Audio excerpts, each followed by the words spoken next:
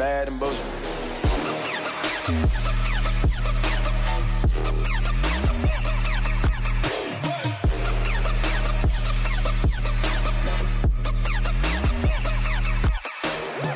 Welcome to the Bad and Bitchy podcast. I'm Erin. I'm Erica. And it's Misogynist of the Week time, Erica. So I just sent you the link to this week's Misogynist of the Week. Oh, yeah. Yeah. I'm totally, I've seen this story. Okay. Oh, my God. Yeah. Good choice. Yeah. And so the Misogynist of the Week is the Chinese government? Question mark? Maybe? Chinese foreign ministry? Maybe. Anyway, we'll just go with the whole government. I feel like we cannot enter China after this. So if you're wondering what the fuck we're on about, one of the China's biggest, most recognizable tennis stars, Peng Shuai, a former number one ranked tennis star, has not been seen in public since she accused former Vice Premier Zhang Gaoli of coercing her into sex in his home 3 years ago. On November 2nd, Peng Shuai posted on Weibo, the China's Twitter-like platform, that she had been sexually assaulted or coerced into sex. And it was deleted within 30 minutes of publication, with Chinese censors moving swiftly to wipe out any mention of the accusation online. Her Weibo account, which has more than 500,000 followers, is still blocked from searchers on the platform. And so, we're recording this on November 19th. And again, she hasn't been seen in public. She hasn't been heard from. The China's foreign ministry, a spokesperson, Zhao Lijian, told reporters that the matter was, quote, not a diplomatic question, and I'm not aware of the situation.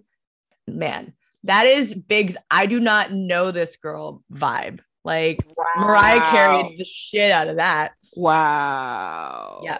So Peng Shuai is a 35-year-old former top-ranked player in women's doubles, and she won titles at Wimbledon in 2013 and the French Open in 2014. She's also participated in 3 Olympics. So that really emphasizes her disappearance because Beijing's set to host the Winter Olympics starting in February. Awkward. And so a spokesperson for the UN Human Rights Office in Geneva said that they were calling for an investigation with full transparency into her allegation of sexual assault, which is great. And then the spokesperson continued saying, quote, and I think we would say that should be the case into all allegations of sexual assault. It's really important to ensure accountability, to ensure justice for the victims. It's a really dicey situation because China seems to think that they're special in instances like this and they can, disappear people. Well, I mean, Latin America knows that very well. Yeah. And they know it with the help of the CIA. So there's that. But yeah. Oh, China definitely thinks that China can disappear people because China does it. Like, it's not like they fake it. They do it. Yeah. And then Steve Simon, the chairman and CEO of the Women's Tennis Association, questioned the authenticity of what a Chinese state media outlet said this week was an email intended for him in which Peng said that she was safe and that the assault allegation was untrue. Because we believe that? Why would we? The fact that they thought that would be a thing people would believe is hilarious to me. It's like, I'm like, oh my gosh, you really think we're dumb?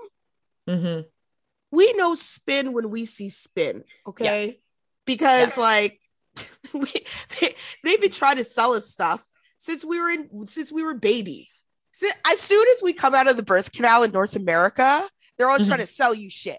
Okay. So we know what a sales pitch looks like and sounds like. Okay. And we know, like, when we hear bullshit from our elected leaders all the time, like, half of us don't even believe them. We shouldn't, actually. Yeah. But what's killing me is that I'm just like, she, like they're disappearing her. Like, in a sense, I think it's the audacity to me that's just frightening. I think that's what it is.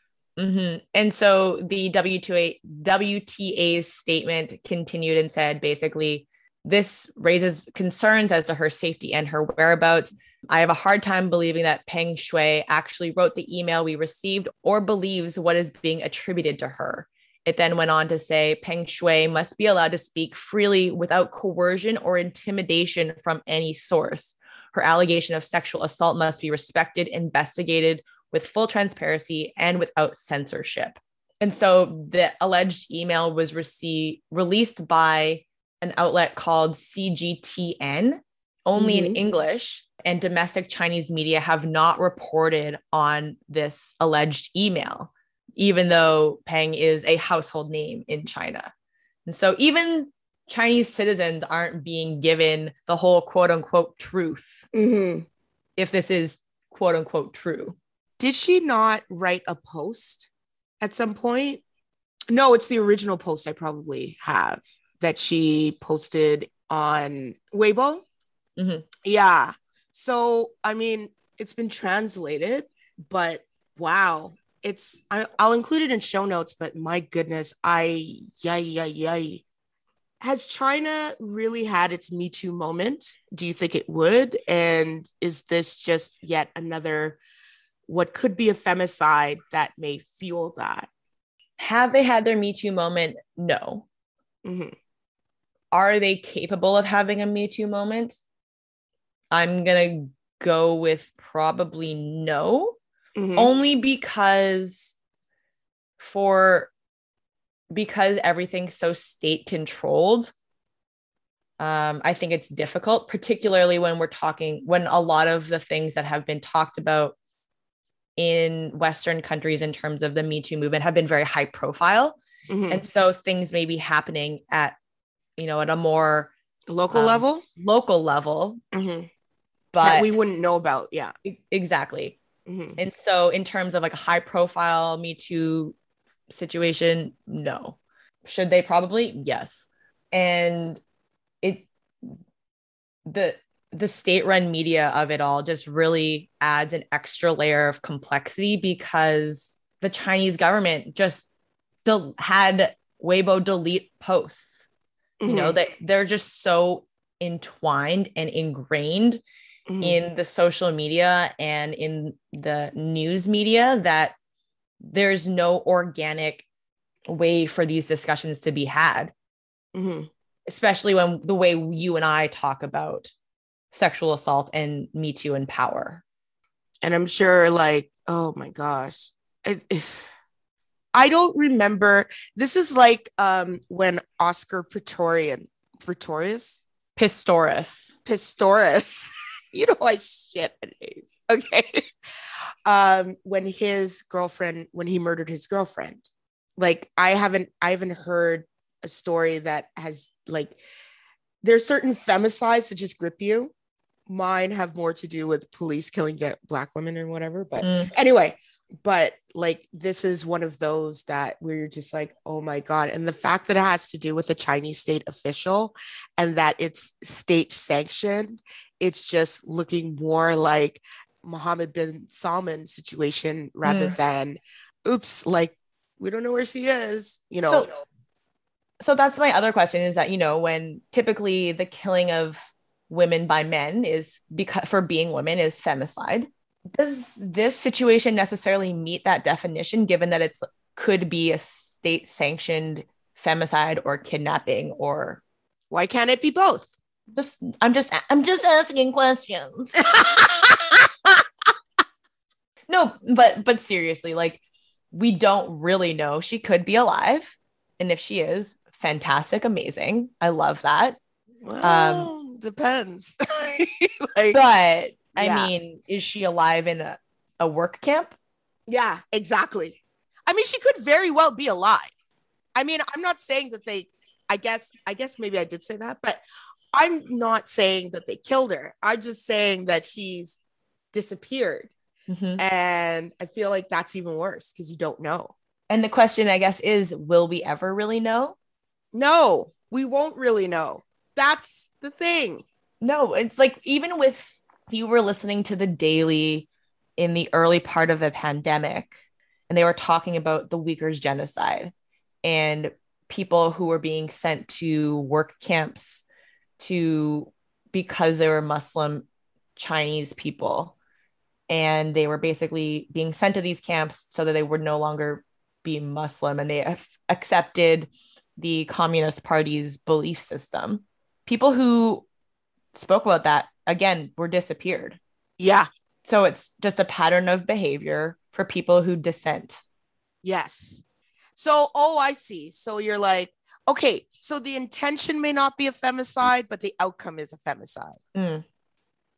Because and then like the Daily would have people return from the work camps and they'd talk to their family and the family would be like, oh, like how are you doing, whatever. And even though these people were being tortured or whatever, going through all these horrific experiences, they're like, oh, I'm doing fine, I'm being well taken care of. And you could it's just like in the movies when you can hear that someone's saying things under duress. Right. Well, of course. I mean, I feel like I listened to something on the Daily like that, actually. Yeah. It was an Asian woman in the US speaking about her family back in China. Yeah. Or it's another one because there was an Asian man in around the Virginia area. Yeah, that's also. Is that the one? Yeah. There were a couple. Yeah. Yeah, there were a couple. And you're right. It was actually disturbing. And I think that that's what these things do. Disappearances and like, ghosting and stuff. It's disturbing because you don't know. Okay, ghosting is totally different. But the point is being disappeared and that uncertainty it's unnerving, psychologically and mentally unnerving. And it adds another layer of fear. Mm-hmm. And with fear, you can control. Yeah. And that's the point. It's power. It's power. Basically, everything we talk about is it's power. I feel like that should be like it's power. Bitches, it's power. I will say, I think that, it is about power by the state, but it's just power by these people, mostly men in these power structures who feel like they can do whatever they want. They can take whatever they want. It's just entitlement. And they're going to be protected by the system. I think that you hit it right on the head. They can take what they want. They feel that they could take what they want without consequence. It's not even being owed something. There's like, well, I'm not going to face consequences, so I'll just do as I please. Yeah, you're right. It's not always about like I'm owed something. It literally is, I will take what I want when I want it, and good luck stopping me. Mm-hmm. That's literally what it is. That's like a level of entitlement. Yeah. That apparently can only be, I mean, my goodness. It's just, it's terrible. It's absolutely terrible. Hey everyone, it's Erin. Just wanted to give you a quick update on this story. So a couple of days after we recorded this episode, Peng Shuai held a 30-minute video call with the president of the IOC, the International Olympic Committee, Thomas Bach. And according to the IOC, she is safe and well at her Beijing home and asked for privacy at this time. Chinese state media also published a lot of content of Peng allegedly sitting in her bedroom, video of her eating dinner with friends and her coach, and attending a tennis event. Chinese media also said that she will be making further public appearances in the coming weeks. In addition, China's state-owned broadcaster released a statement from Peng that read more like a hostage note. in which she said that her sexual assault allegation was, quote, untrue and that, quote, everything is fine. Sounds a little sus. So the photos and videos that have been released are unverified, including the statement. And of course, they've been met with widespread skepticism. And the IOC call didn't exactly satisfy Women's Tennis Association CEO Steve Simon, who threatened to pull tournaments out of China in the future and is demanding a full and proper investigation into the situation. And of course, all of this comes after the UN called for proof of Peng's safety. And so, again, this comes as the Beijing Olympics are coming up in February. And so there have been calls from activists to boycott the games. Lots of story left to come. Stay tuned.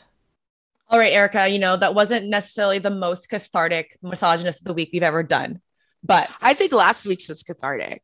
It was very cathartic. I felt like I needed to get that off my chest. Yeah.